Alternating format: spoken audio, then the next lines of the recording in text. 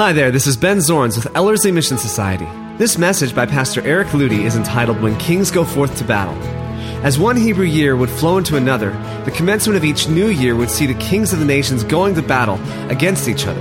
But get this, and this is truly exciting. Throughout Israel's history, this time of year provides the backdrop for the most epic moments in the grand and glorious battle of the ages, all culminating in the pinnacle of the war, the God-man, Jesus, upon a cross. Please contact us at www.ellerslie.com. Now here's Pastor Eric Ludy. This particular message is so far above my head. And the more I've engaged with the concepts in this message, the more I felt unprepared. And then Sundays just comes whipping along. It was such a powerful study this whole past week. And you have to realize the subject of this message, I was studying it before I even realized that we were entering into the very week of the calendar that I'm going to be discussing in this message. Okay, we are going to be talking about a certain stretch of time in the month of Nisan in the Hebrew calendar. And it's extremely significant all throughout Hebrew history. God doesn't accidentally do things. And all throughout history, there is a cyclical pattern to his calendar. And in certain times of year, certain things happen. I mean, we all know that. Spring comes this time of year every year. Well, there's a lot of other things that happen this time of year every year.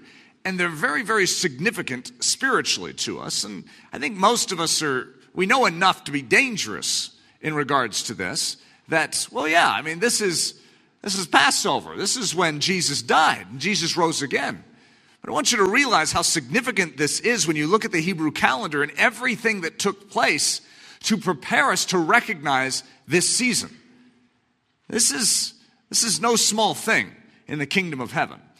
Now, when we look back at the Old Testament, we can say, whoa, Jesus. Oh, Jesus. Well, what's he doing there? Jesus. All Scripture testifies of Jesus Christ. Now, that is easier said than proven. I shouldn't even say it that way. I should say it's easily proven if you have time. We have 9 weeks to do it. It's hard to just make the comment. It sounds pat to most of you in this audience, like everything has to do with Jesus. Yeah, everything. Okay, so you're going to tell me Song of Solomon, it has to do with Jesus. Yeah, I'm going to tell you that. You're going to tell me Proverbs have to do with Jesus? Yeah, I'm going to tell you that. I'm going to tell you that the temple of God has to do with Jesus. The sacrifices have to do with Jesus. I'm going to tell you that the manna that came down from heaven had to do with Jesus. The rock in the wilderness had to do with Jesus. I'm going to say that the high priest in Israel had to do with Jesus. The king, the anointed ones of Israel have to do with Jesus. Everything has to do with Jesus or shows a contrast to Jesus. It's extraordinary. Well, most of us would not think that the calendar of the Hebrew nation would have anything to do with Jesus. It's just a calendar. I mean, you look at the calendar and this date pops up and you're not thinking Jesus. Well, to the Hebrews, there was an incredible language that was being laid out in the calendar. Okay? Now, I've known this to a certain degree. And when I accidentally stumbled into it this past week, and I began to study it, and I began to read all sorts of Jewish writings on certain times of year in the calendar. They didn't even know what they were telling me. All I saw was Jesus, Jesus, Jesus, Jesus, Jesus. Now, that's what I'm tuned to do anyways, is to see Jesus, Jesus, Jesus, Jesus, Jesus. But it's really amazing coming to the Jews and having them describe their calendars and their holy days and the way that they celebrate them, and to have them literally tell me, Jesus, Jesus, Jesus, Jesus, Jesus, and they don't even acknowledge Jesus. It's quite extraordinary. It really is. Let's lay a foundation just in prayer for this message. This is a very special message and a very special time of year. Father, I ask that you would come forth in power and that you would make our understanding work, that we would comprehend, that we would grab a hold of the things of heaven, that we would see what you have done, that we would behold the living God, that we would stand back in awe and wonder as we see our Jesus in all things. It's in the precious name we pray. Amen. when kings go forth to battle. Isn't that a great title? I love this title. Now, I did a podcast for Moody Radio. It was quite a while ago. It was called When Kings Go Forth to Battle. Okay, Leslie said, haven't you already given a message on that? No, that was a podcast. And it was completely different than this. You see, there's this one scripture, and let me read it for you. In 2 Samuel 11:1, and it says, "And it came to pass after the year was expired, at the time when kings go forth to battle." Okay, now in that context is actually when it says David, who had always gone to battle after the year expired, okay? After the final month of the year, Adar, had finished, then it was the time for the kings to go forth to battle. Okay, now in the Hebrew calendar, Adar would be like our equivalent of December, but it's not at the same time of year. Adar is basically mid to late February to mid to late March. And so when the year of the Hebrew is ending, it's basically our spring. It just began, okay? And it's called the month of Nisan, okay? So, and it came to pass after the year was expired. Most of us are thinking December. So December 31st, and we're thinking January 1st. No, that's not what it's talking about. It's talking about basically the end of March. And it says, this is the time that kings go forth to battle. Now, in the context of 2 Samuel, David, who had always gone out to battle, one year did not go out to battle. Remember what year that was? He stayed home.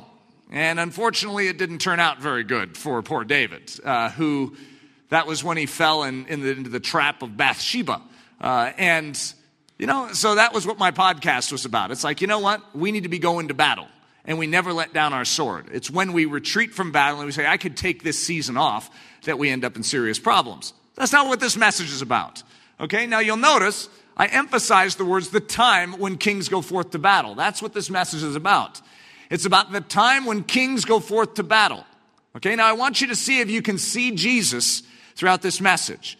I'm going to hide it at first, but I want you to labor to see it. There's a time of year when kings, you know a king? Go forth to battle. Okay? Now, the other thing I want you to see in this is, and it came to pass after the year was expired.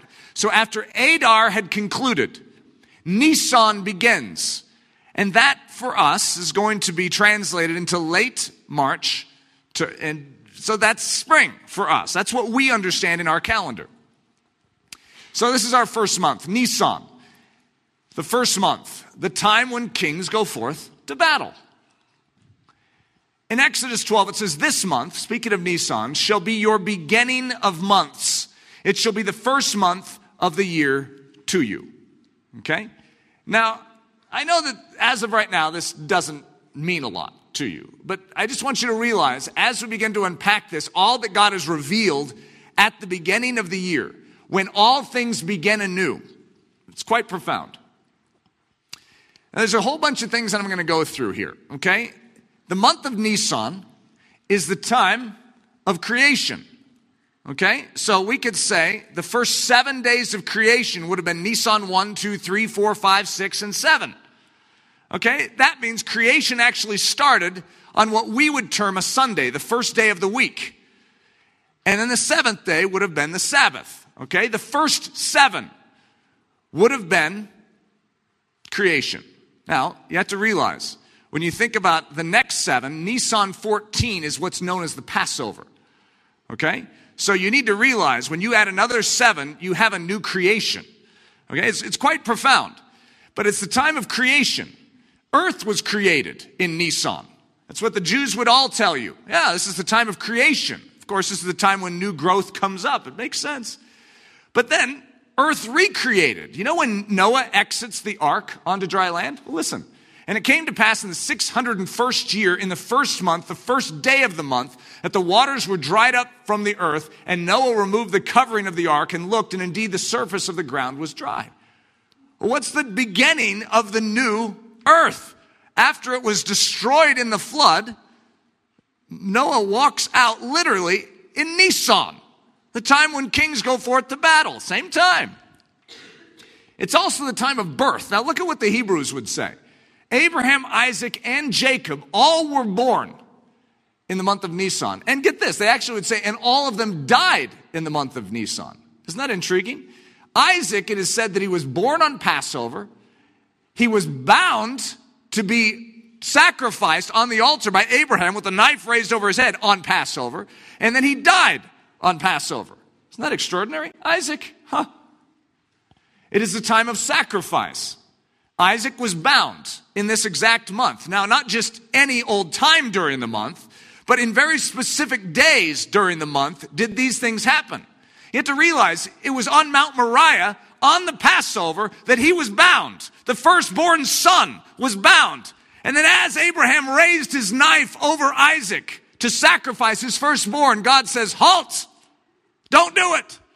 And Abraham looked off to the side, and there was a ram caught in the thicket that became the sacrifice instead. It's called the intercessory ram. The ram that took the hit instead of Isaac. Quite amazing. When did that take place? In Nisan. Not just any day during Nisan. I'm guessing you're going to start catching the drift here. And it wasn't just in any place in the month of Nisan. It was on Mount Moriah where the temple of God was built. It is the time of intercession. The ram caught in the thicket. The paschal lamb intervening at Passover. You will die unless unless an unblemished lamb, a paschal lamb, is killed and that blood is spread over your doorposts. Well, that's called intercession. That lamb stood in the gap for the nation of Israel. Esther interceding on behalf of the Jewish nation. You know when that happened? Well, that was Nisan. Just wait. I'm going to unpack a little more about that too. But she literally risked her life and she said, if I perish, I perish. And she stood in the gap to intercede on behalf of the Jewish people that were set to be annihilated. It is the time of freedom and emancipation. Egyptian slavery was annulled. What month? Well, that's Nisan. It's the very first month. That's why Passover by the Jews is celebrated in the month of Nisan. You know when the Jews celebrated the first Passover? The same day Jesus was killed. Egyptian slavery was annulled in the very month of Nisan, but not just any day. It was the same day Isaac was bound. Same day Isaac was born and died. These are not accidents, is the point. Haman's plot was exposed and foiled. Isn't that interesting? Mordecai catches glimpse of the fact that what Haman is doing, tells Esther. Well, then Esther intercedes on behalf of the nation of Israel, and guess what happens? Haman's plot to destroy the people of Israel is foiled in the month of Nisan. It is the time of judgment upon the firstborn. Okay, now this is for the elderly students, you'll have a full appreciation of this. Okay, it's the time of judgment upon the firstborn. Now remember, if I say, what's your location? In Christ. And then if I say, where's the old man? He's dead, and why? Because when Christ died and you're in Christ, the old man was crucified with Christ. The old man is the firstborn. The old man is the first king, like Saul. He's the firstborn, like Esau. He's the firstborn, like Adam. And you were in Adam, but now you have translated into a new kingdom. You're in Christ. And Nisan is the month in which the firstborn is judged. Okay, now I know that sounds strange, but the wrath of God didn't just come upon Jesus. I want you to realize it came upon the firstborn. Think about Egypt. The death angel in Egypt striking down what? The firstborn. Is that an accident? No, the firstborn is judged in the month of Nisan. Haman, I don't know how much I should go into this, but Haman, who is the Agagite, is the great descendant of Esau. Esau, who then had the Amalek, his grandson, and then Amalek, the king of the Amalekites, was Agag. And so those that descended out of Agag, Haman, those that were against the Jews, well, guess who is hung in the month of Nisan? That's right. The same exact time that your old man was being crucified. Any accident there? I think it's extraordinary. Saul dies in battle. When? Well, he's in battle. It's when the kings go forth to battle. He's against the Philistines in battle. At the same time, get this, at the same time David is slaughtering the Amalekites. The same exact time of year that David is slaughtering the Amalekites, the great king of Israel, the second born, is destroying the flesh. At the same time, Saul, the old man, the first king of Israel, is going to his death. Same time of year. It is the time of first fruits. It's the harvest time. The barley turns green at Passover day. That's when they begin harvesting the barley. The barley harvest, it's the food for animals. You have, at the beginning of the harvest season, you have barley, and then at the end you have wheat. And you have the barley harvest. Remember what Jesus is? He is literally the food of God come down. And who's eating him? Animals. We as the Gentiles are called dogs. In other words, he's the food for animals. And it's the exact same day as Passover. This is the inauguration of the barley harvest. It is the time of purity. This exact time of year in Nisan, there's a call for a fast from leaven, from yeast. There is a complete removal of it. The Jews will scour their homes and get out every crack they'll go into and make sure that there's not any leaven in the entire house. Well, that's the time of year we've come to. See, lamb without blemish or spot. When you are sacrificing a lamb, it has to be pure lamb. It has to be without blemish or without spot. And no leaven allowed for 7 days. It's called the Feast of Unleavened Bread. In the first month, on the 14th day of the month at evening, which by the way is the same day that Jesus died, you shall eat unleavened bread until the 21st day of the month at evening. Isn't that amazing? This is the Jewish calendar. God is very specific on his days. But it just happens to be on the 14th day that bread must be eaten. Bread must be eaten, but it's eaten without leaven. In other words, it's not like your normal bread. This is a different sort of meal. This is a bread without any impurity. And what else are they eating? They're eating an unblemished lamb of sacrifice. Unless you eat of my flesh and drink of my blood. And he is called the manna that came down from heaven. He's the bread from heaven. He's born in Bethlehem, the house of bread.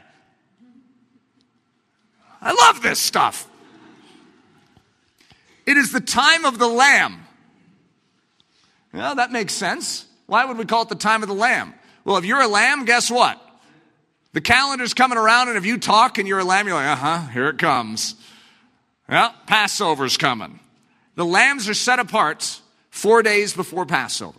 And, we're very close to the time when the lambs would have been set apart. Jesus very likely would have been coming in on the donkey on the day when the lamb was being presented, taken apart, separated out for inspection. Then it's inspected for 4 days. This is the time of the lamb. Lambs from all over Israel are being separated out for each family. And then they're inspected for 4 days to make sure there is not one blemish or spot upon them. And then they're sacrificed. Instead of you being sacrificed, a lamb is going to be sacrificed. The Passover, as sacrifice, as food, and as shelter. That animal is used, and you need its blood to preserve you. And you need it for food. You're supposed to eat it. And it's also shelter. You are in a home, and that blood is placed on the home. And so therefore you have 3 different dimensions that are coming out of this lamb, which just happen to be very, very similar, don't they, to what we have in Jesus Christ. They're exactly the same. How would we say it that way? It is the time of the Gentiles. Now, remember last week I had you raise your hand if you were a Gentile? I'm sorry, if you were a Jew, and we had 2 people. Raise your hand if you're a Jew in here. Now we have 1. 2. Oh, good. We're making it to 2 again. Okay, so we have 2 this week again. That means the rest of us are outside the commonwealth of Israel. We're aliens to those promises, okay? That's just, the deal we have here. However, look at what time of year this is. This is the time of the Gentiles. Now, I know that sounds strange. And to the Jews, they'd say, what are you talking about, Eric? I'm saying, let's go back in time to the book of Ruth. You know when Ruth arrived with Naomi in Bethlehem? That's the city they came to. They came because they heard that there was bread in Israel. There had been a famine, but now there was bread in Israel. And Ruth, a Gentile, the Moabitess, comes to Bethlehem when? At the start of the barley harvest. You know when that is? That's when Ruth arrives. And guess when she is redeemed? 50 days later, which we know as Pentecost. That's literally the time. It's the harvest season. At the very end is the wheat harvest. And so in the Hebrew culture, when they are going through the wheat harvest, you know what they read? The book of Ruth. It's the time of the Gentiles. It's the time when the Gentiles are invited into the line of the king. Ruth's arrival in Bethlehem at the inception of the barley harvest. It is the time of a raised up tabernacle. Now what's interesting is the temple actually was inaugurated in the Feast of Tabernacles, but here we have the very first tabernacle in the wilderness. The tabernacle in the wilderness. I think I have a scripture here. On the first day of the first month, you shall set up the tabernacle of the tent of meeting. And it came to pass in the first month of the second year, on the first day of the month, that the tabernacle was raised up. So it's also the time of year when a tabernacle is raised up. Does that strike any chords with you? It is the time of coronation, which means the crowning of a king. David was anointed king over Judah. Remember what is happening in the flow of events? Kings go forth to battle and the Philistines come against Israel. David, who was actually living in Philistia at the time, is rejected from the Philistine camp and he goes to Ziklag, which is where he was living. Meanwhile, he finds that his camp, Ziklag, has been burned to the ground. Meanwhile, the Philistines are marching against Saul. Saul is killed in the fight against the Philistines. At the exact same time, David is racing after the Amalekites, slaughters them, returns back, an Amalekite comes to him bearing Saul's crown. Currying favor with Saul, David slays him, says, "How dare you? You killed Saul?" David then is anointed king. The exact same time, the Amalekites and the old man Saul are killed. And then what does David do? He steps into his kingdom. It is the time of war. Now, you should have figured that one out already. This is the season when the kings go forth to battle. But when you're thinking about lambs, when you're thinking about first fruits and barley, you don't think about war, do you? Well, they don't all go together. Well, you know why kings go forth to battle in the spring? There's multiple reasons. But that's when all the harvest, the fields are awakened, and now there's plunder. So you don't have to do the planting, you just take the crop. It's not a bad strategy if you're a strong nation. And so this is the time when you want to come in and take land, when you want to claim the fruits of the other country's hard labor. It is a time of war. And it came to pass after the year was expired, at the time when the kings go forth to battle, the spring, Nisan.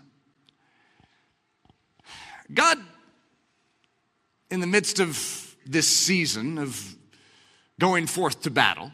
Okay, now I don't know if you've begun to pick up when we talk about the kings going forth to battle. I'm making a point here and I'm just trying to withhold my actual statement of it to let you sort of see it and get excited about it. Okay, I'll just say at least one little line to it. Our king went to battle. He did. Our king went to battle. Now, a strange way to build an army. God has a very strange way of building an army. Now, if God's going to go to battle, doesn't he need an army? I mean, if you're going to go to battle, you need an army. I mean, this just sort of goes without saying. You don't just declare as a king, let's go forth to battle, and then you have no army. Is that what you do? Wait till you study the way that God goes to battle. I mean, it's extremely odd. Okay, that's why I'm calling it a strange way to build an army. And God begins to prepare us for understanding his way of going to battle back in the book of Judges here. So let's read this story. And the Lord said unto Gideon, the people that are with thee are too many for me to give the Midianites into their hands, lest Israel vaunt themselves against me, saying, mine own hand hath saved me. Okay, now, Gideon, Israel is hanging on the ropes already. The Midianites have Israel right where they want them. They're weak. They're futile, okay? I mean, Israel's backed up to a wall. Gideon rises up and he says, hey, I'm willing to follow God and be an instrument of God to bring judgment on the Midianites. Okay, now remember what time of year this would be. Okay, this is in the spring. This is the time of battle. Okay, so we have God actually saying, the people that are with you, Gideon, yeah, too many. You have too many soldiers. I mean, what kind of general is going to say, yeah, we have too much strength? Yeah, you know what? If we go to battle like this, you're going to think you won it out of your own strength. Yeah, we can't do that. So let's cut down your army. Who does that? God. God does that. So it says, now therefore proclaim in the hearing of the people, saying, whoever is fearful and afraid, let him turn and depart at once from Mount Gilead. Okay, and 22,000 of the people returned. 22,000 of them were afraid. And so when they were given leave, if you're afraid, get out of here. Mass exodus. God, you should have given a different, idea of what it was. If any of you were, born on this day of the year, go. And then you're going to get a fractional amount. But this is extreme, 22,000. And 10,000 remained. Okay, we just lopped off almost our entire army. Now we're down to 10,000. We're already weak, God. I don't know if you've noticed that, but the Midianites have hundreds of thousands. This is not a good idea. But the Lord said to Gideon, the people are still too many. Yeah, we got 10,000. Way too much. Bring them down to the water, and I will test them for you there. Then it will be that of whom I say to you, this one shall go with you, the same shall go with you. And of whomever I say to you, this one shall not go with you, the same shall not go. So he brought the people down to the water. And the Lord said to Gideon, everyone who laps from the water with his tongue, as a dog laps, you shall set apart by himself. Likewise, everyone who gets down on his knees to drink, and the number of those who lapped, put their hand to their mouth, was 300 men.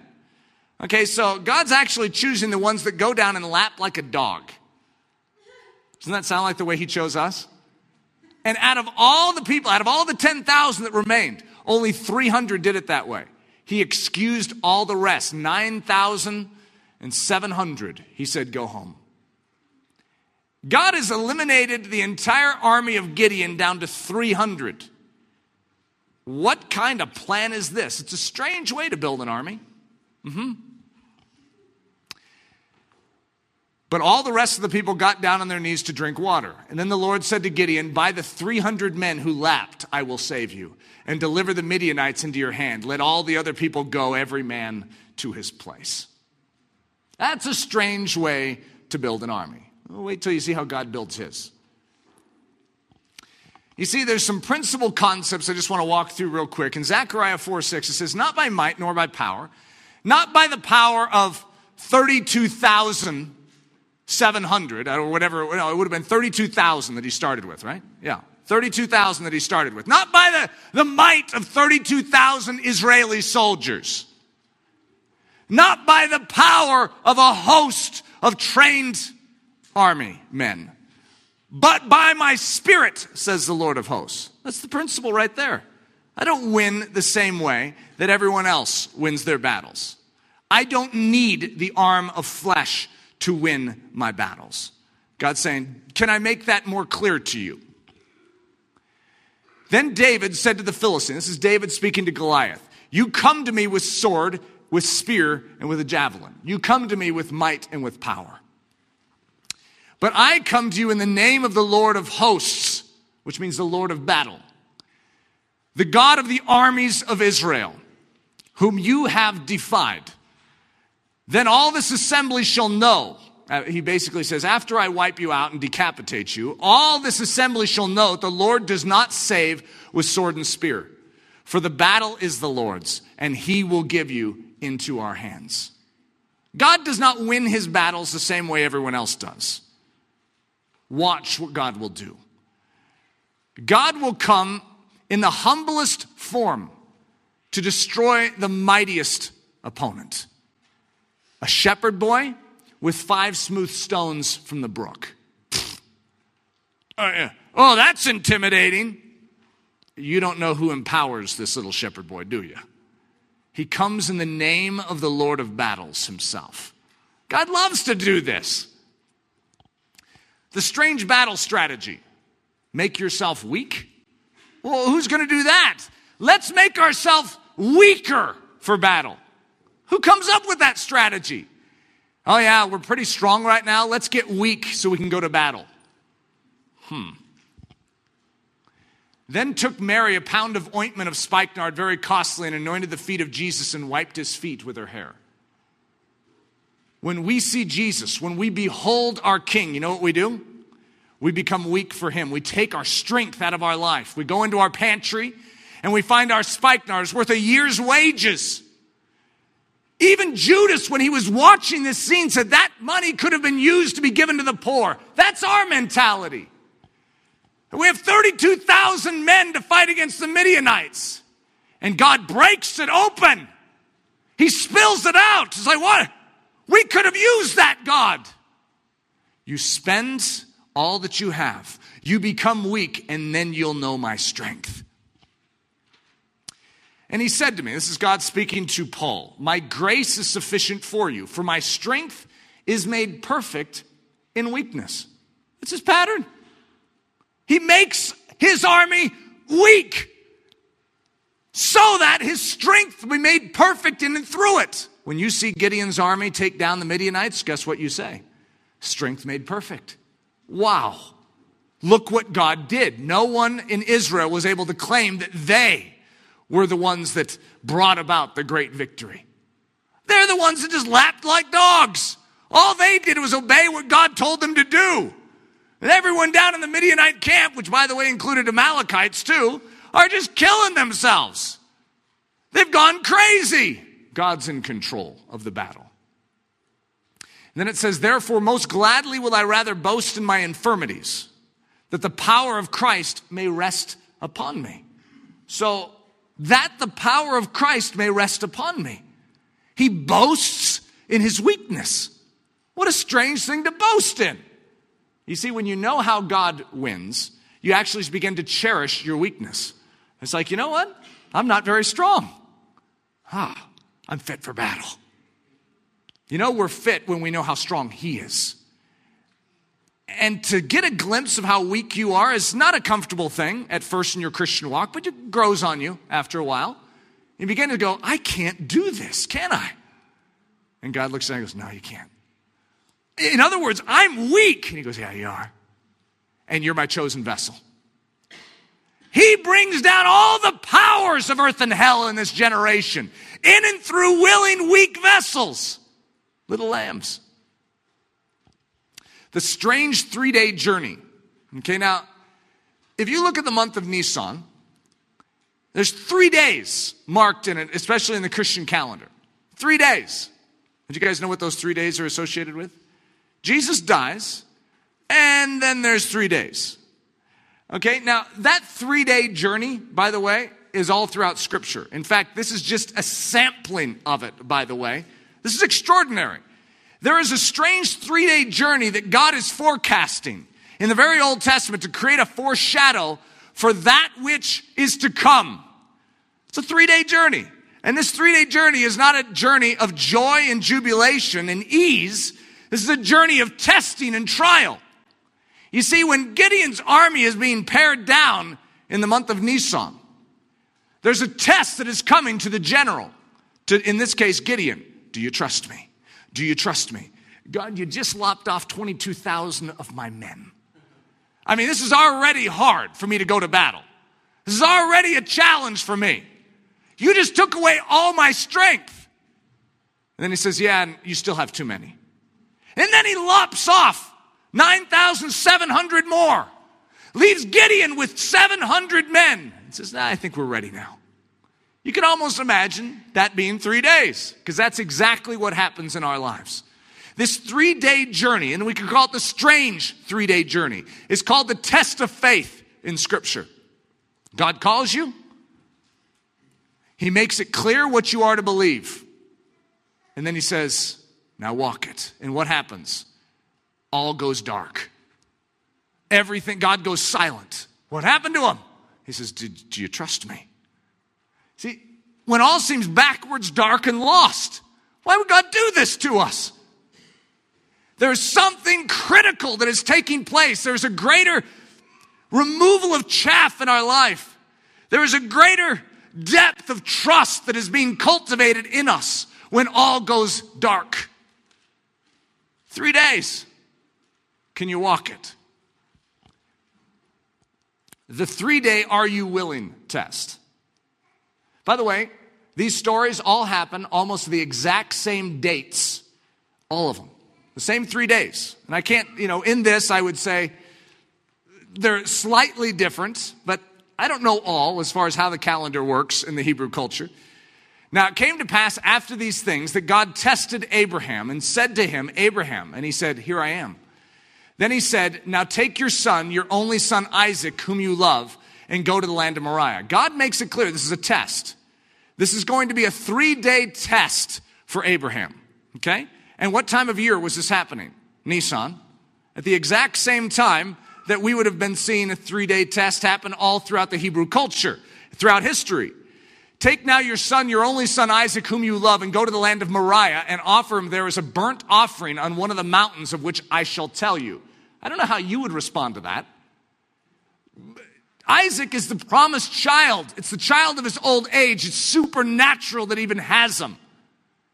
Go offer him as a burnt offering. So Abraham rose early in the morning. I don't know how you'd be doing that morning, but it says that Abraham rose early in the morning and saddled his donkey and took 2 of his young men with him and Isaac his son. And he split the wood for the burnt offering and arose and went to the place of which God had told him. Then, I made it big for you just so you don't miss it. On the 3rd day, Abraham lifted his eyes and saw the place afar off. And Abraham said to his young men, stay here with the donkey and lad, and I will go yonder and worship, and we will come back to you. What a statement. So Abraham took the wood of the burnt offering and laid it on Isaac his son. And he took the fire in his hand and a knife, and the 2 of them went together. But Isaac spoke to Abraham his father and said, my father. And he said, here I am, my son. Then he said, look, the fire and the wood, but where is the lamb for a burnt offering? And Abraham said, my son, God will provide for himself the lamb for a burnt offering. So the 2 of them went together. Then they came to the place of which God had told him. And Abraham built an altar there and placed the wood in order. And he bound Isaac his son and laid him on the altar upon the wood. And Abraham stretched out his hand and took the knife to slay his son. But the angel of the Lord called to him from heaven and said, Abraham, Abraham. So he said, here I am.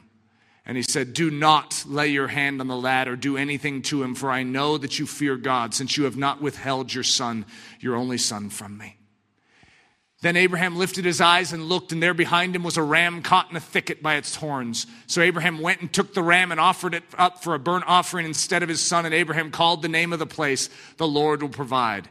As it is said to this day, in the mount of the Lord it shall be provided. That's an extraordinary story. It's a 3-day test. It wasn't just that Abraham arose in the morning, walked up to an altar and laid down his son. He had to walk this for 3 days. Could you imagine how many times in that journey he might stop his donkey and say, could we just hold it here for a second? All right, let's keep going. This is hard. 3 days of knowing where he's headed. 3 days of agony. 3 days of darkness. 3 days of obedience. 3 days of faith. You walk it.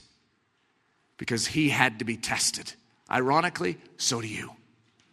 You need a 3-day test. It's a strange journey. The 3-day will you buckle test. Not buckle your belt. This is like buckle under. It is so overwhelming. Will you stand? Are you going to be able to remain confident in your God, even though all the natural realm is defying it? So this is from Flavius Josephus. And I read this when I did the provision for the impossible message. This is, Israel has been set free from the power of Egypt. Okay, they've had the Passover lamb. This is literally a 3-day journey from Egypt to the Red Sea. They're at the edge of the Red Sea, and then suddenly the Egyptians come running after them with all their power. They're backed up into a corner. How you doing about right now? Will you buckle? Now when the Egyptians had overtaken the Hebrews, they prepared to fight them. But by their multitude, they drove them into a narrow place. For the number that pursued after them was 600 chariots with 50,000 horsemen and 200,000 footmen, all armed. The Israelites have no armament. They have no weaponry. They have nothing. And they're backed into a corner with their women and children and their donkeys and their cattle. I mean, this isn't good. We've got a bad situation here. They also seized on the passages by which they imagined the Hebrews might fly, shutting them up between inaccessible precipices in the sea. The Hebrews, if they should have thought of fighting, had no weapons. They expected a universal destruction unless they delivered themselves up to the Egyptians. So they laid the blame on Moses and forgot all the signs that had been wrought by God for the recovery of their freedom. And this so far that their incredulity prompted them to throw stones at the prophet, while he encouraged them and promised them deliverance. When all goes dark, how do you respond? God has just delivered you, and what do? You're backed up after the 3-day test to the Red Sea. Do you turn on the very one who has brought you deliverance and start throwing stones? You see, these guys weren't passing the 3-day test. But look at Moses.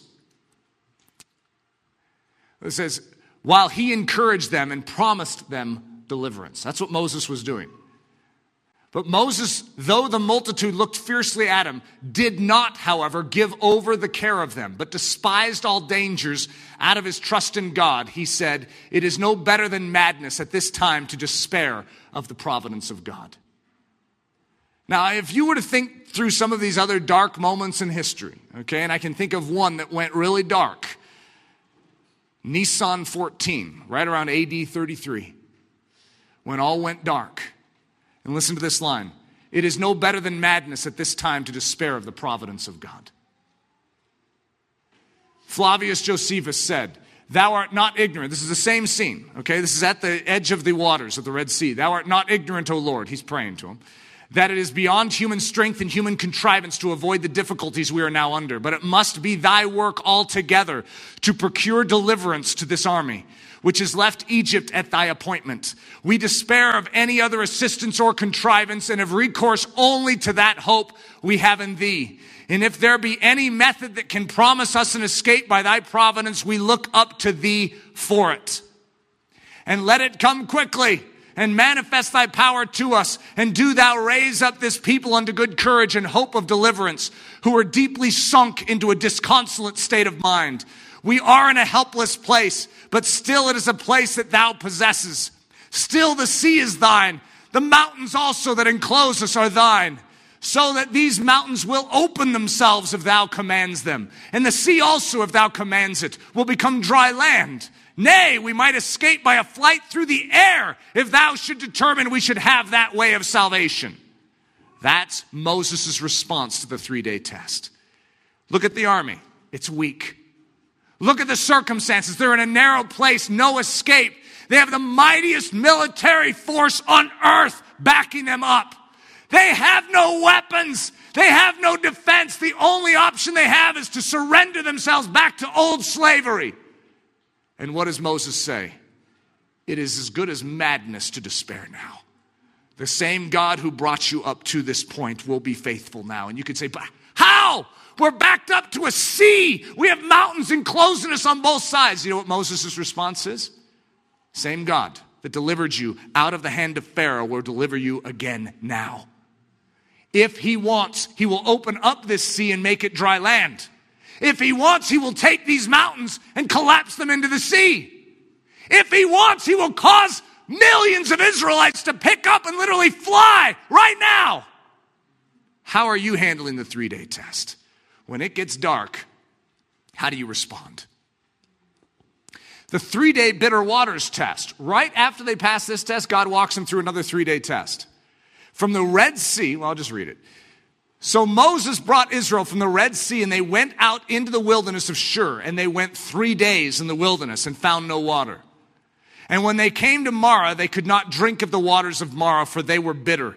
Therefore the name of it was called Marah, and the people murmured against Moses, saying, what shall we drink?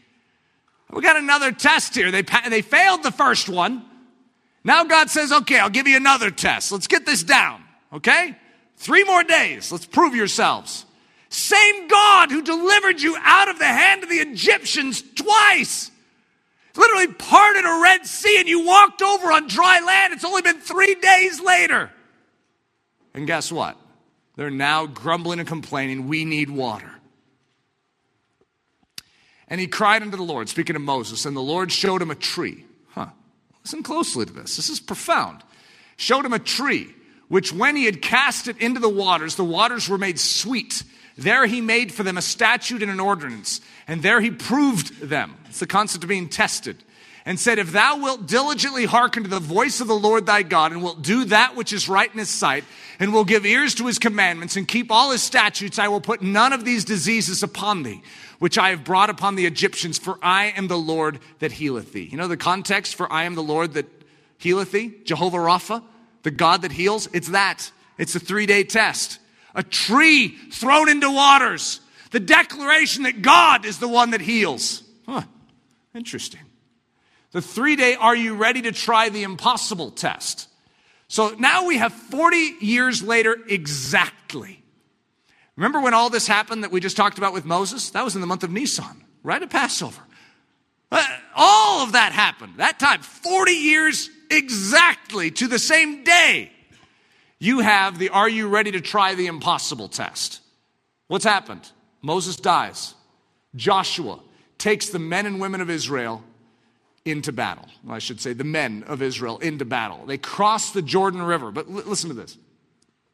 Pass through the host and command the people, saying, prepare you victuals, for within 3 days you shall pass over this Jordan to go in to possess the land which the Lord your God gives you to possess it. Same time of year. It's the time of battle. The time when kings go forth to battle. The 3-day, but I can't go another step test. You're weak. Now, I want you to realize every single thing we're talking about fits the cross. I just don't know if you've seen it yet. Every single one of these 3-day tests matches what Jesus walked through. The 3-day, but I can't go another step test. Same time of year. In fact, you could argue that this is going to be the exact same days of the year.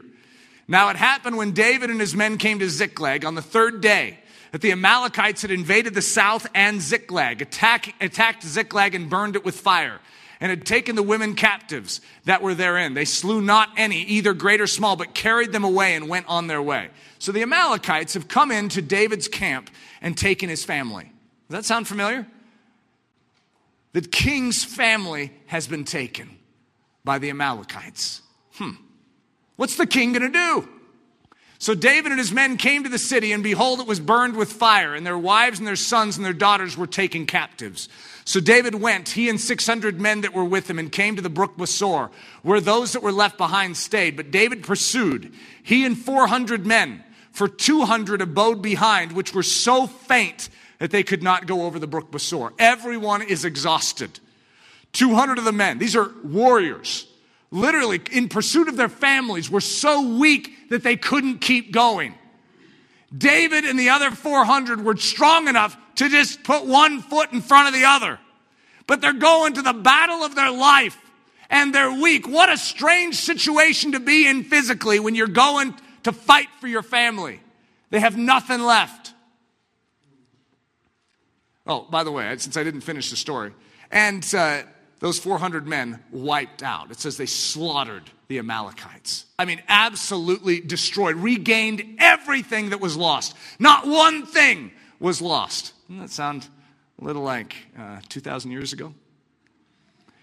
The 3-day, if I perish test. Go gather together all the Jews that present in Shushan. This is Esther speaking, Queen Esther. And fast you for me, and neither eat nor drink 3 days, night or day. Now wait till you hear me go into depth on this one a little more. This is so powerful. I also and my maidens will fast likewise, and so will I go into the king, which is not according to the law. And if I perish, I perish. And by the way, these are the same 3 days that we're going to look at when Jesus died. The 3-day in the belly of the earth test. Now the Lord had prepared a great fish to swallow up Jonah, and Jonah was in the belly of the fish 3 days and 3 nights. And you could say, what does that have to do with anything? Well, first of all, if you study the story of Jonah, it's extremely fascinating.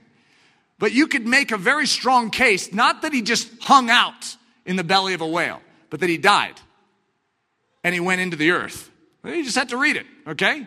Now, first of all, a whale or a big fish could go fairly close to the middle of the earth where we can't now. But I mean, we're talking such an extraordinary parallel with what took place at the cross and the 3 days that followed. And Jesus himself understood the parallel, and he spoke about it even when he was in his ministry. The 3-day without sight, without food test. And this is Paul, so this is even after Jesus. And Paul, was 3 days without sight, and neither did he eat or drink. See, there's such a parallel in these 3 days of being made ready for the ministry, for being made ready for the steps that we have. But what are we being readied for? For battle. This is how God forms his army. The 3 days of Jesus. Now, most of us are familiar enough with the fact that Jesus rose again on the third day. Okay, so I think most of us are familiar with that there were 3 days of Jesus, but there were 2 different times with Jesus where Jesus sort of disappears right at the crux of the battle. Jesus just sort of goes. Right when you're expecting him to rise up and come in and conquer the Roman Empire, he goes and dies. And then he's buried 3 days. What? Where's our Messiah? Well, look at how he starts. And it came to pass, see, Jesus just disappears. Mary and Joseph can't find him. He went dark. He just was gone all of a sudden. They looked everywhere. And it came to pass that after 3 days, isn't that strange? They found him in the temple, sitting in the midst of the doctors, both hearing them and asking them questions. It's a foreshadow. Listen to Jesus speak. For as Jonah was 3 days and 3 nights in the whale's belly, so shall the Son of Man be 3 days and 3 nights in the heart of the earth. Jesus answered and said to them, destroy this temple, and in 3 days I will raise it up. Then the Jews said, it has taken 46 years to build this temple, and you will raise it up in 3 days? But he was speaking of the temple of his body. Listen to the scripture in Hosea. After 2 days he will revive us. On the third day he will raise us up, that we may live in his sight. Okay? The Old Testament is giving us a pattern, a framework to understand one who will come. His name is Jesus. And this one who comes doesn't just fulfill the Messiah test. He matches with everything in the Old Testament. Everything in the Old Testament speaks of this. Everything parallels, coordinates, correlates. When things go dark, Jesus showed us how to walk it. Okay, you want to see the lights go out on a human being? Welcome to the life of Jesus.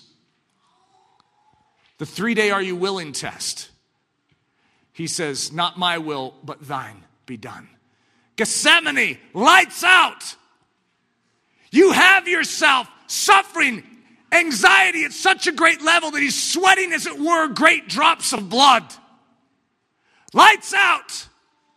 We have ourselves the challenge. This man is in agony. Are you willing, Jesus? Well, how about you? Are you willing? Jesus modeled this to perfection. And I want you to realize, you could say, I can't handle it.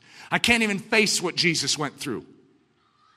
Who is it that lives in you? Don't you know your position? Don't you understand the benefit of that position? The very God that went through this test is the very God that dwells within you.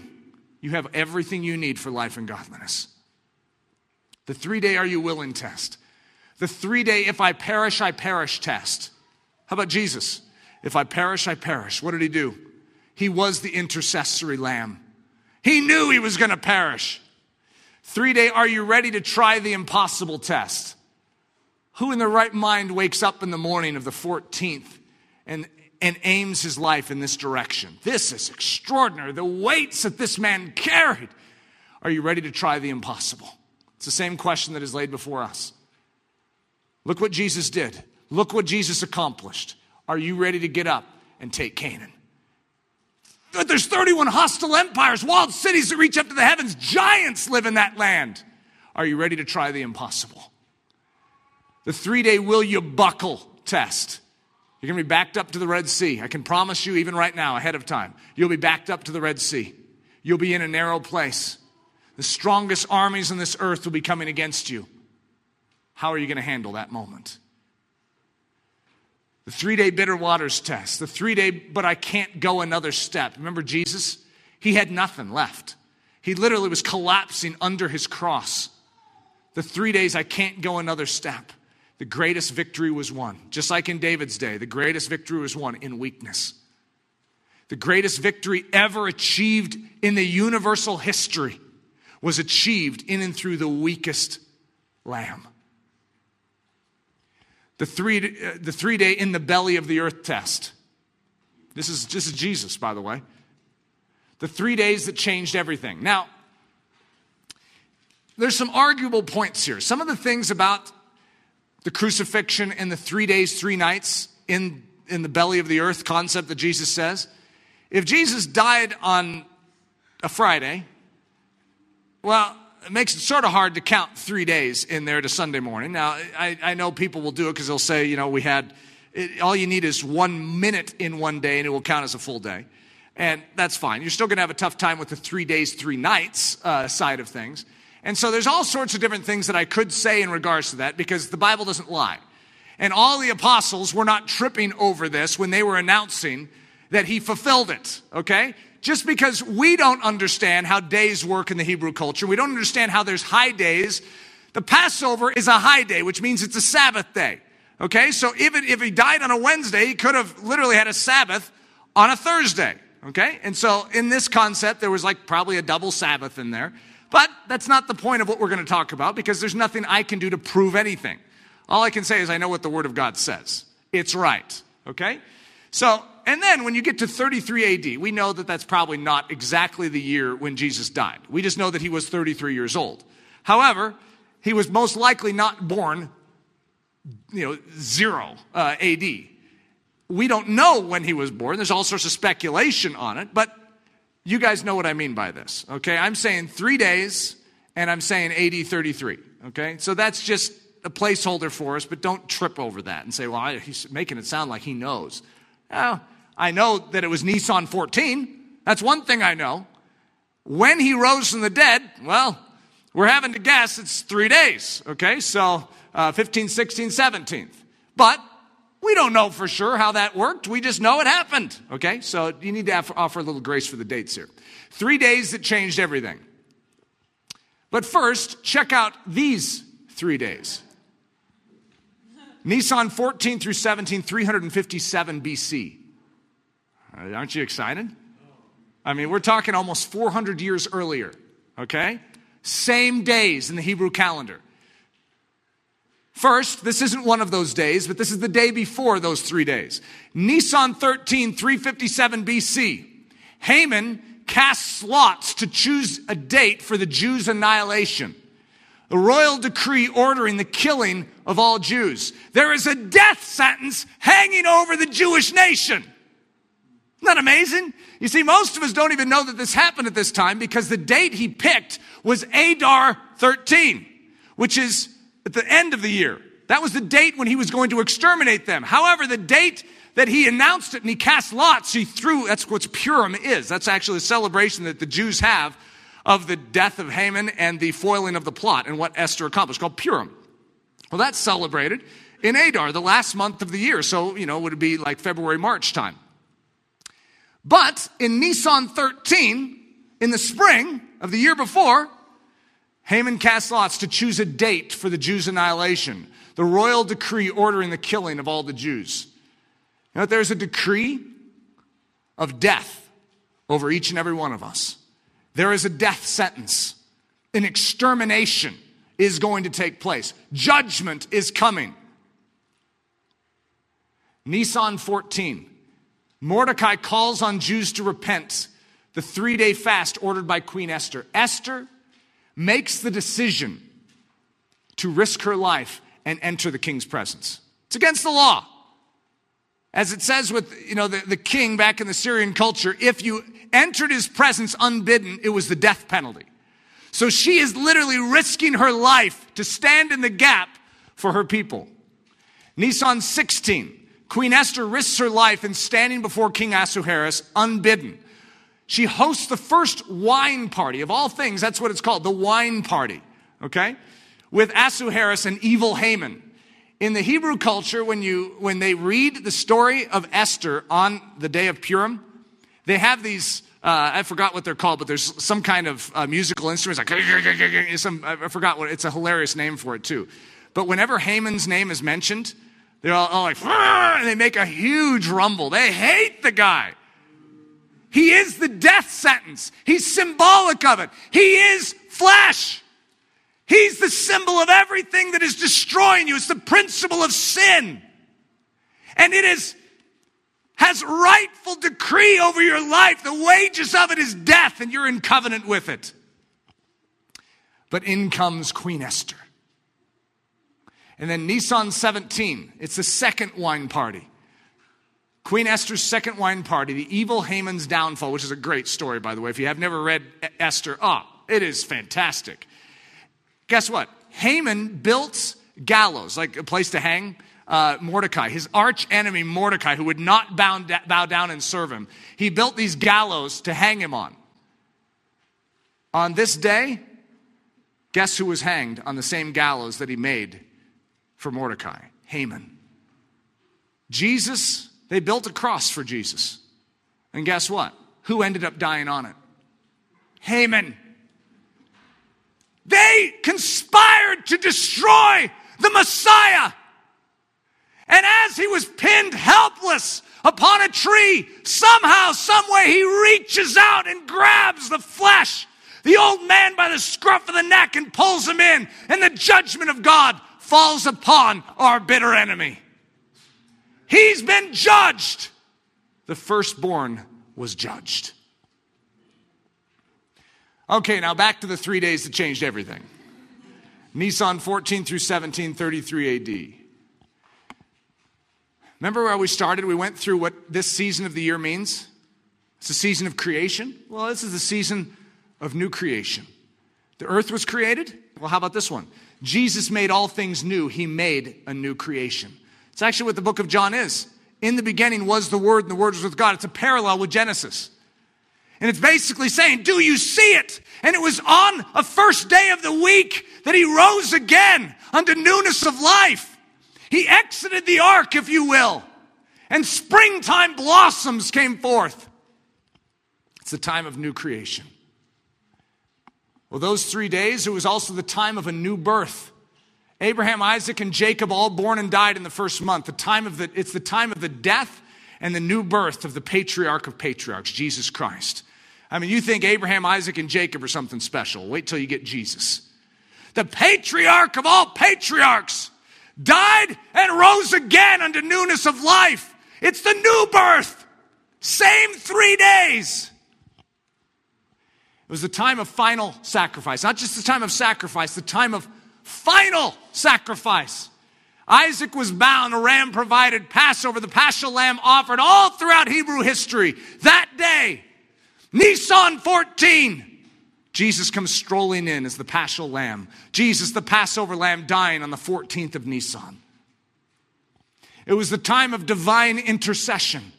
The ram caught in the thicket. It was a ram that gave up its life to spare another. The paschal lamb intervening at Passover. Esther interceding on behalf of the Jewish nation. Now, what do we see? Jesus giving up his life that we might live. He was the intervening ram caught in the thicket. It was the time of freedom from the shackles of sin and death. Well, Egyptian slavery was annulled in this exact same time frame. Haman's plot exposed and foiled in this exact same time frame. And freedom from the law of sin and death.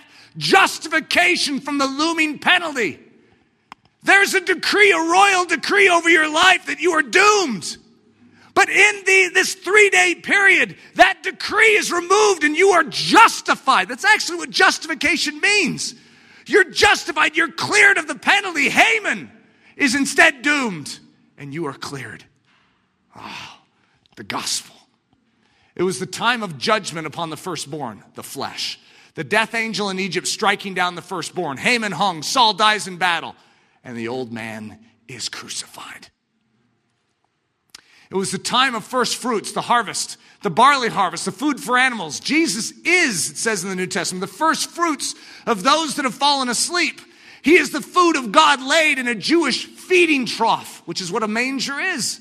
It's an animal's feeding trough, and he became food for the nations in that 3-day period. It was a time of unprecedented purity. A lamb without blemish or spot is the way the Jews always have known it. No leaven allowed for 7 days. Well, Jesus is the unleavened, unblemished, unspotted paschal lamb.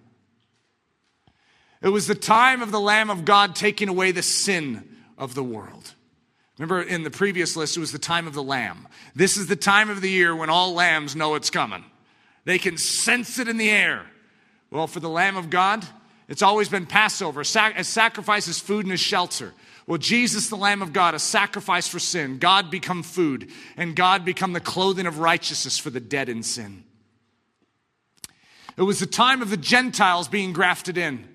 Ruth's arrival in Bethlehem at the inception of the barley harvest is a picture of the Gentiles arriving in this season.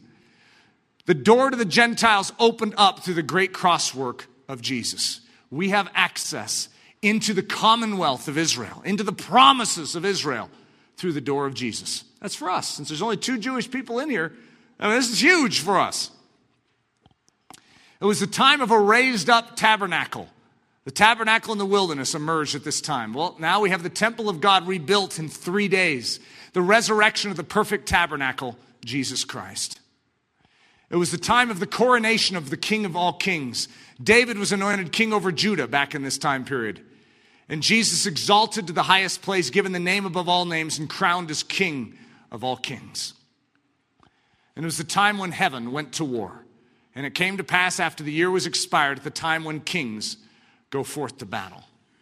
Jesus went forth to battle. I know it seems strange that to go to battle, he would be a lamb and he would be pinned mercilessly to 2 beams of wood. Not the best battle strategy.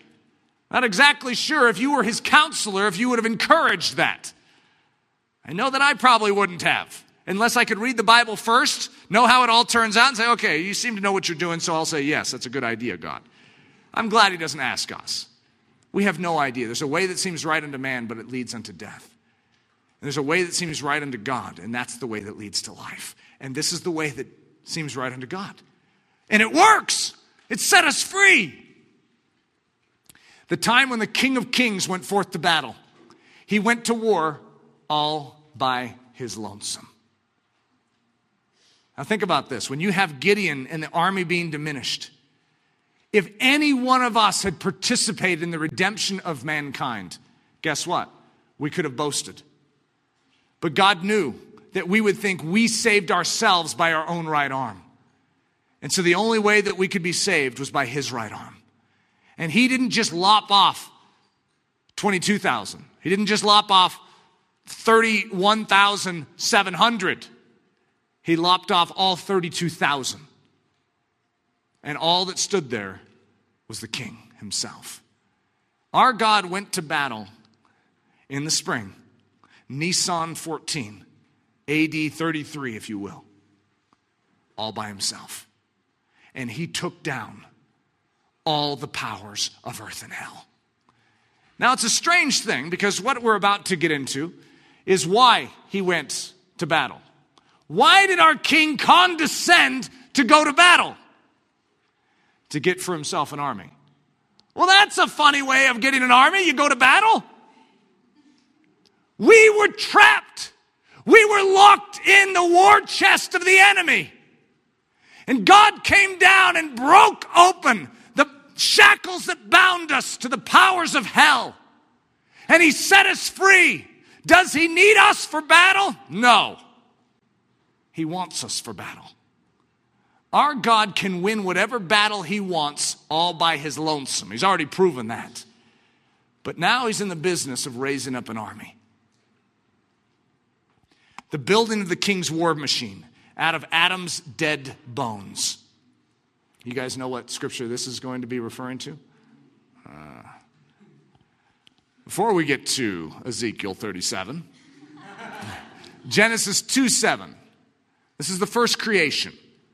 It says, and the Lord God formed man of the dust of the ground and breathed into his nostrils the breath of life, and man became a living soul. There was a breath that entered into Adam, and he became a living soul. I know I'm just laying the foundation here because I want you to realize that was the first creation, the first Nisan, the first week. Now we have the second creation, the new creation in Christ Jesus.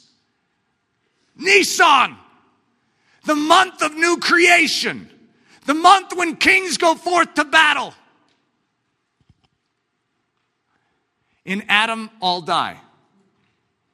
If you're in Adam, you die. Adam forsook life because he rebelled against God. He didn't heed God's word. He went his own way. And as a result, Adam was cut off from the presence of God. And when we were born in this earth, we were in Adam. And when we're in Adam, it says we die. I'm just glad that that's not the only part of that scripture in 1 Corinthians 15. For as in Adam all die, even so in Christ shall all be made alive. Okay, Ezekiel 37. Listen closely to this because this is very, very important. The hand of the Lord came upon me and brought me out in the spirit of the Lord and set me down in the midst of the valley, and it was full of bones. Then he caused me to pass by them all around, and behold, there were very many in the open valley, and indeed they were very dry. Now, by the way, these are men's bones, which is disgusting. It's not just like a whole bunch of dinosaur bones out there. It's not just like some buffalo herd that died and we just see some bones bleached upon, the valley. There's actually a great number of bones of men. Now, when you see the bones of men, what do you know about them? Well, they once lived, but they have no life in them now. Bones are not alive. They're a sign of past life. But what Ezekiel is seeing is a great valley full of dead bones, and they're very dry, which means they're long dead. And he said to me, Son of man, can these bones live?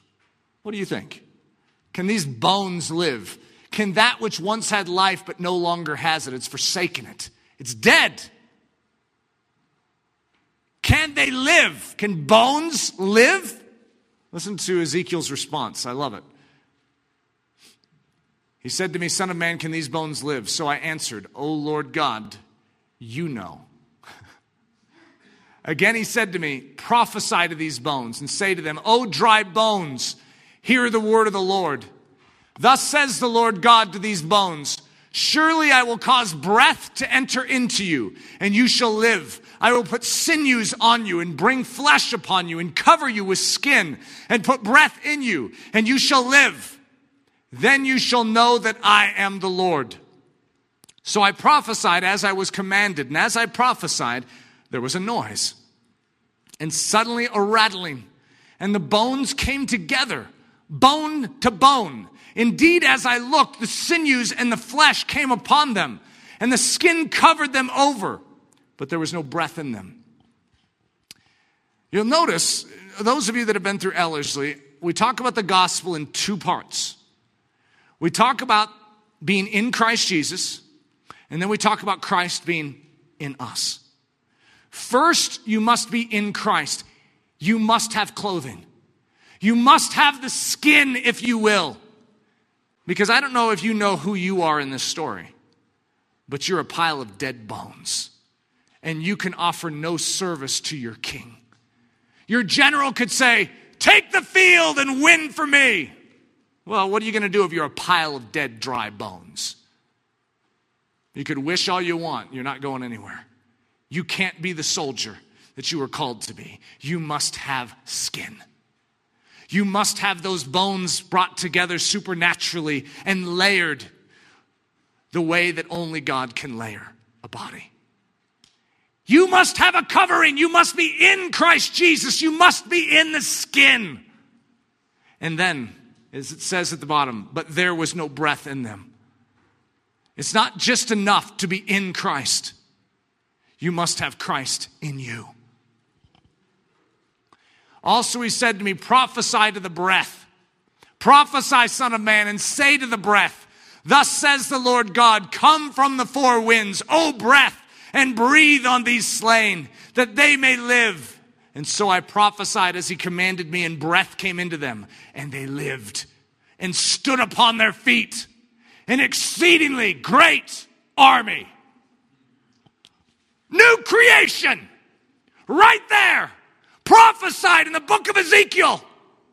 Nisan 14 to 17. The same Spirit that raised Christ from the dead dwells in you. O exceeding great army, rise up to fight. The work has been done. The devil is defeated. 3 days have done their work. And we now live. We don't live by our own drive, our own determination, our own willpower. We live by the breath of God. That is our life. We are sustained not by our own grit and determination, but by God in us. We fight as an army, not in our own strength. It's not by might, not by power, but by my Spirit, says the Lord. We are a Gideon army. We are a bunch of woolly sheep. We are not fit for battle any more than dry, dead bones are fit for battle. But God has seen fit to make us ready. Through one man, Adam, sin entered the world, and death through sin. And thus death spread to all men because all sinned. Dead men's bones. Adam's race. Our bones are bleaching in that valley. It's pathetic. That's all we have to offer. A heap of nothingness. We don't have life. For through one man, Adam, sin entered the world, and death through sin, and thus death spread to all men because all sinned. If by the one man's offense, Adam's offense, many died, much more the grace of God and the gift by the grace of the one man, Jesus Christ, abounded to many.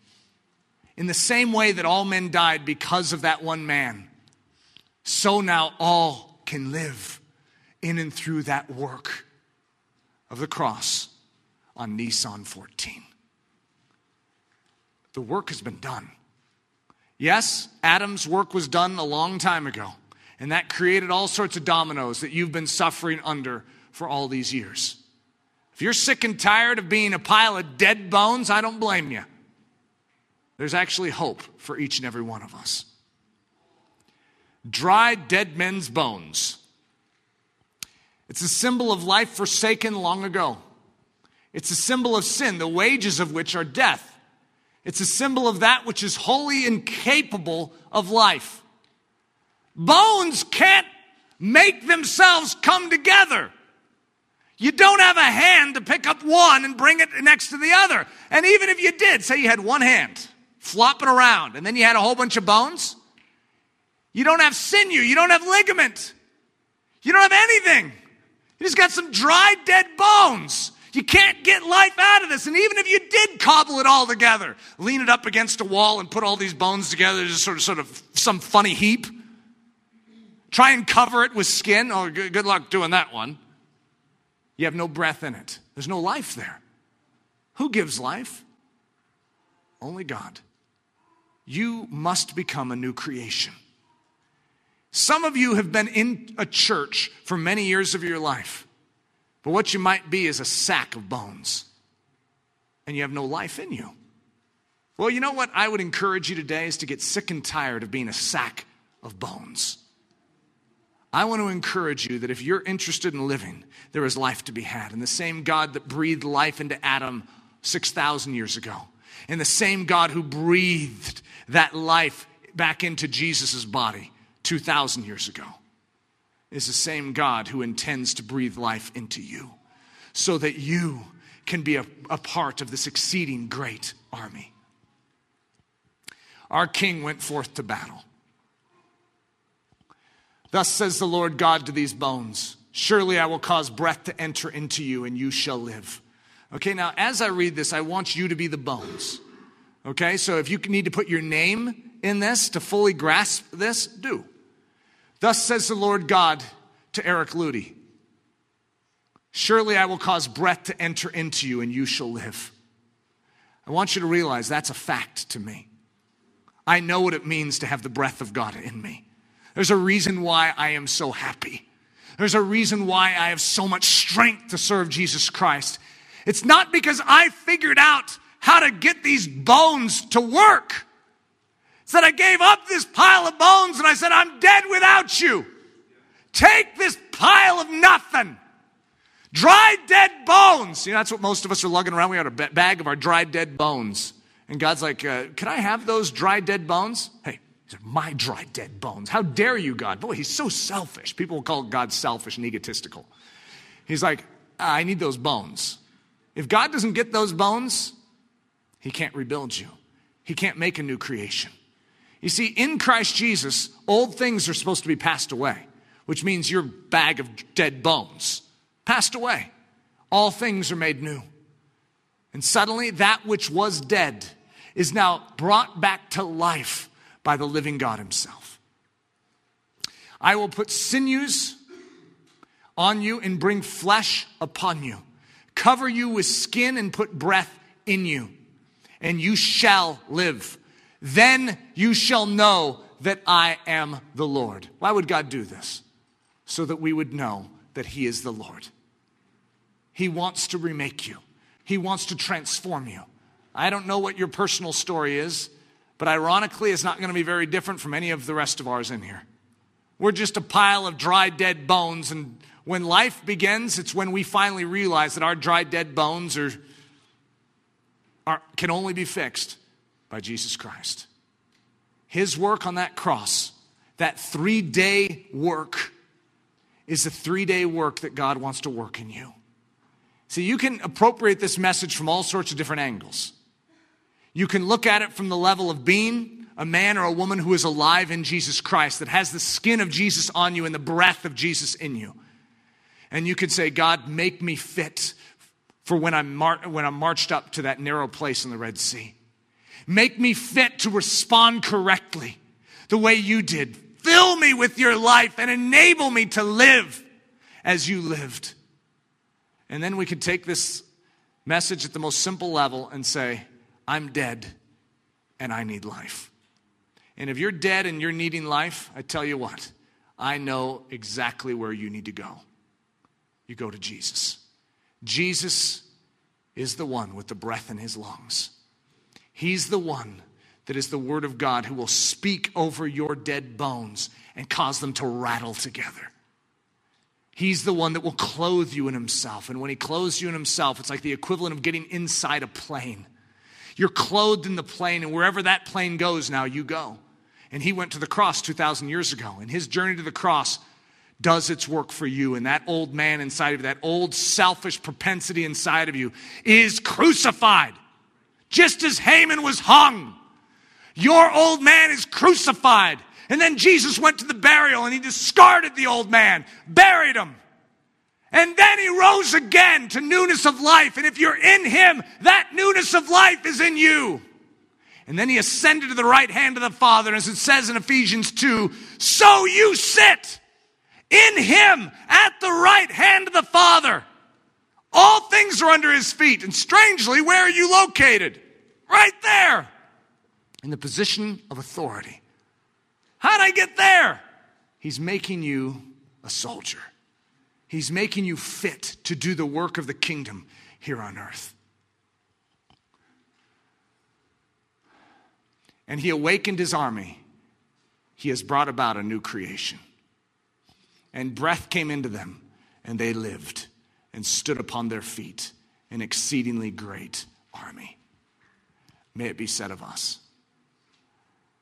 Some of you have skin. That's what baptism is. When we go out to that lake and we do baptism, we're basically saying, I have the skin of Christ now. I've been baptized into his death, and now I share in his life. My old man is no more, and now I have newness of life in Christ Jesus. And there's another, what's called a sacrament in the church. It's called communion. And that's when the very life of God enters in. So first of all, we enter into Christ, and then Christ must enter into us. And that's where the great army comes from. Let's ask God to prepare us for the time of battle. This is the season when kings go forth to battle. Right now, this week, Friday of this week is Nisan 14. So it's literally this week that we have the lamb, the unblemished lamb that is being observed in our midst. And we are observing and meditating upon his cleanliness. Is he fit to be our sacrifice? You know what our rousing conclusion is?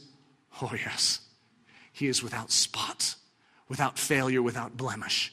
He is sufficient to meet the need and to be the final sacrifice on our behalf.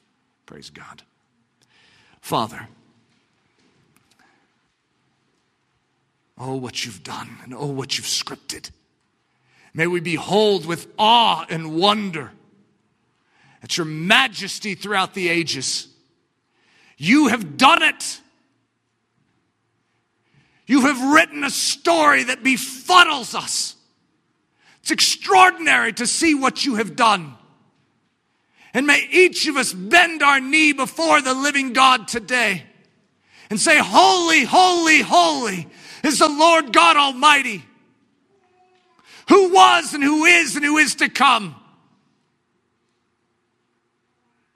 Thank you for going to battle. And thank you for your victory. Thank you for your purity. Thank you for your holiness. And thank you for your way, which is so different than our way. Your way is correct. And Lord Jesus, you allow us to be weak. And in and through our weakness, you show forth your strength. We praise the living God who has done the work. And he's done it well. It's in the precious name we pray. Amen.